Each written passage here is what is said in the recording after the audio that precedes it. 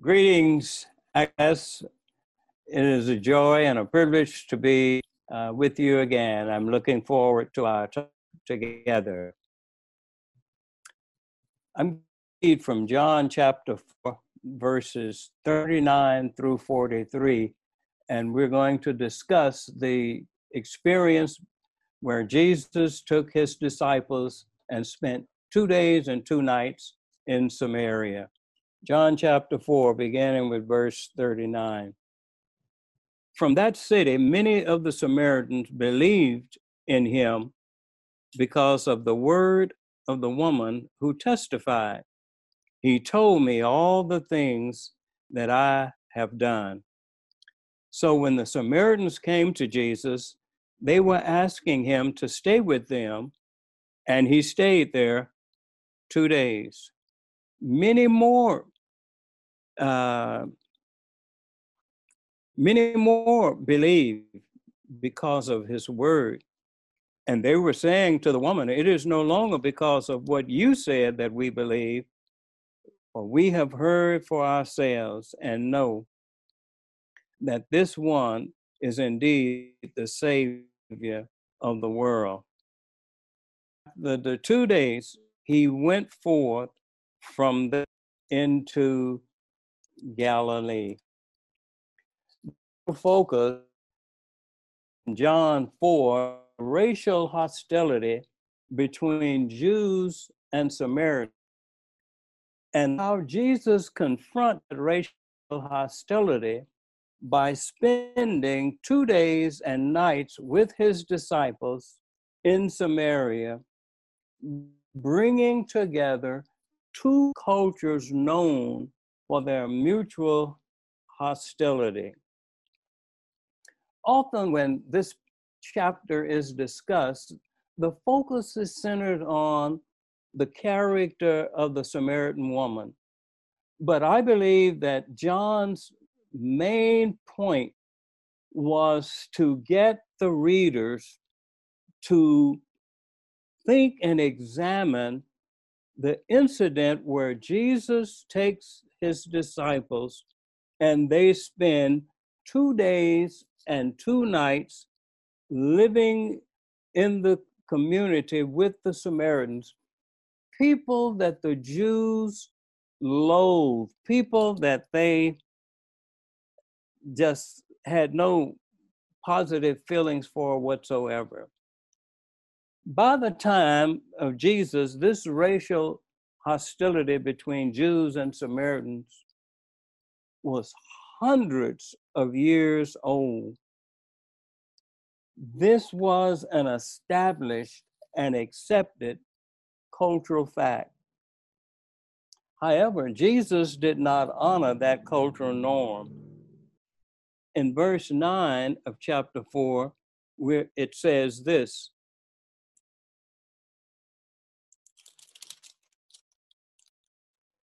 it says that in the middle of the verse, John inserts in the comments of the Samaritan woman, explaining why she said what she said. She was surprised that Jesus asked her for a drink. "For Jews have no dealings with Samaritans." Sound familiar? Well, Jesus did something really amazing. He reversed the expected resentment, the expected rejection routine, replacing it with a routine of welcoming acceptance. Look at Jesus' way of addressing the conflict between Jews and Samaritans. What Jesus did was he underscored the inclusiveness of God's love for all humanity.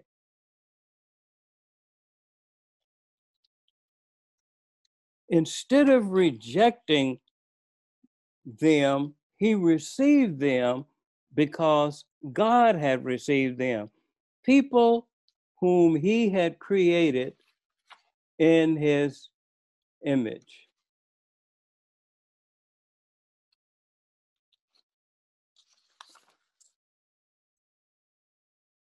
I have a question for you, Access.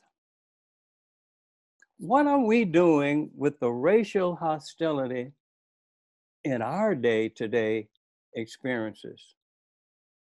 John 4:9, where he says the Jews have no dealing with Samaritans, describes our old identity. However, because of our new identity in Christ, we must not spend our time trying to avoid the Samaritans in our day-to-day experience. But instead, we choose to spend time in those uncomfortable places as representatives of the Lord of our life. Consequently, we allow through us to demonstrate his inclusive love for those individuals with whom we experience this hostility. Jesus and his disciples went to the Samaritan people, and for 2 days and 2 nights, they humbly accepted the hospitality of the Samaritans. Because of my assurance of God's unconditional love for me, I am free to love others despite their differences. Differences perhaps of culture, of race, of nationality, of ethnicity, or of language. Since I am secure in God's love for me, differences are no longer a threat to my welfare. I am free to focus on the welfare of others. Tell you a little something about my growing up. I benefited greatly from the loving environment of our parents' home. In scores of ways, I experienced dad and mom's love and affection. Looking back, I believe my sense of knowing that I was loved by dad and mom had a strong effect, a positive effect on influencing me to become the man that I grew up to be. I want to mention a couple of examples of the racial hostility I grew up experiencing as an older African American man. I entered first grade in the Dallas public schools in 1946. That was 8 years before the 1954 Supreme Court struck down racial segregation in public schools. 2 specific ways my family and I were hurt by school segregation. One way was the safety of the buildings that we attended school in. The other was the resources that they gave us. The school buildings in which I attended class were old and poorly maintained.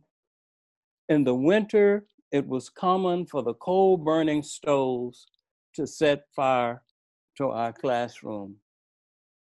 Our buildings were built for half as many children. So half of the enrollment would come to school in the morning, and the other half would attend school in the afternoon. The educational materials that we were supplied consisted of textbooks that were out of date and were passed down from the white schools. In John chapter 4, Jesus models for us how we should be willing to go into those uncomfortable places and be his representatives. And through us, he will show his inclusive love to those who need to be exposed to the gospel. My experience growing up in segregated schools was not a source of bitterness, did not become a source of bitterness for me as I grew up and entered into vocational ministry. I chose to be a part of that community. I chose to do my vocational ministry in the evangelical community because of their strong training and teaching of the scripture.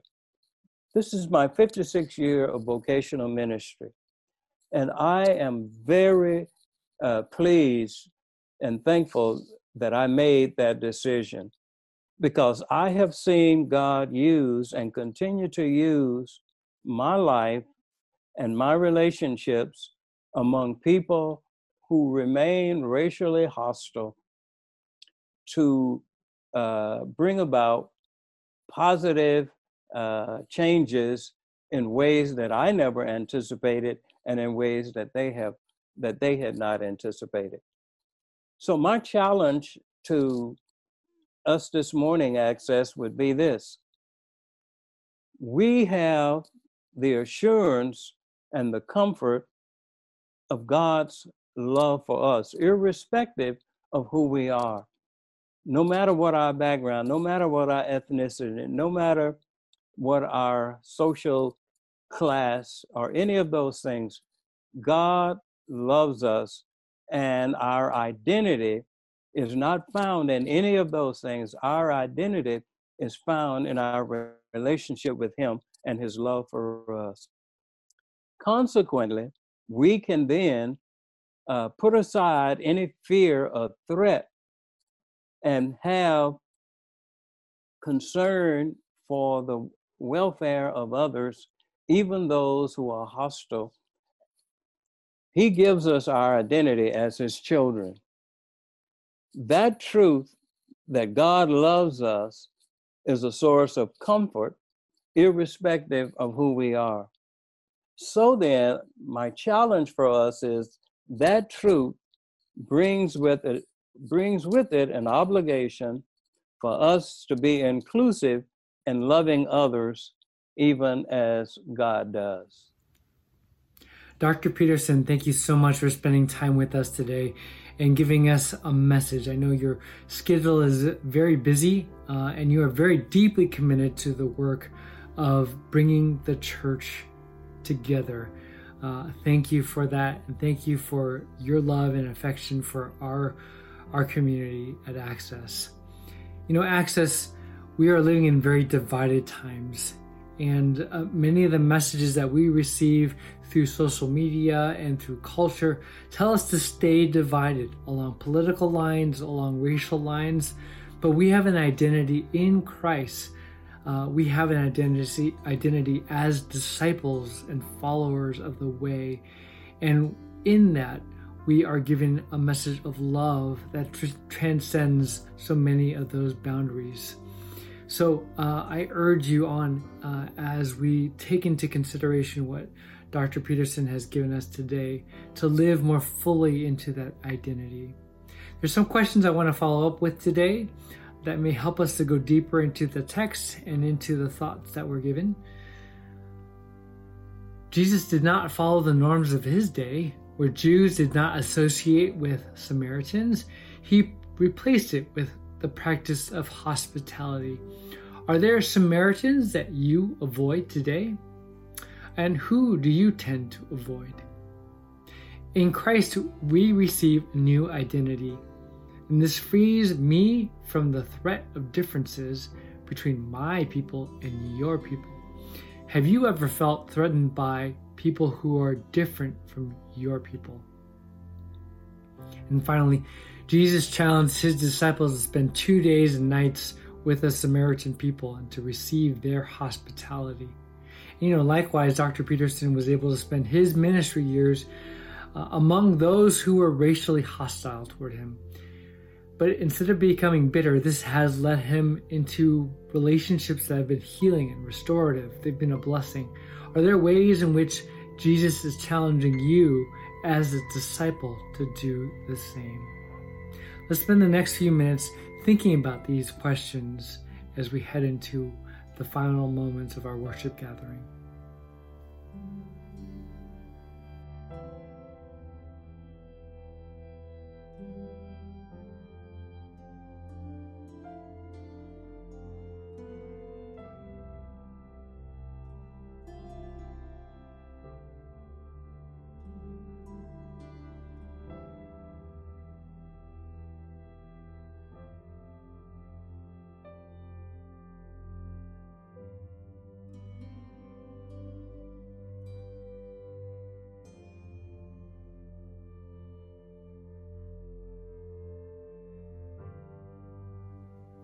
And now let's have our sending prayer. Let's pray this together. Loving God, through all our years, let the church be a community where we learn about love and practice it, where we envision peace and work to build it, where we meet partners in faith who wish to abandon everything that cheapens our discipleship, where we discover gifts and offer them. May your Spirit guide us toward joy and generosity. In Jesus' name, in the way of Jesus, amen. And before you go today, please remember that at 11 o'clock, we're going to have our online Zoom service to celebrate the elements of communion. So join us online. We'll see you in just a few minutes.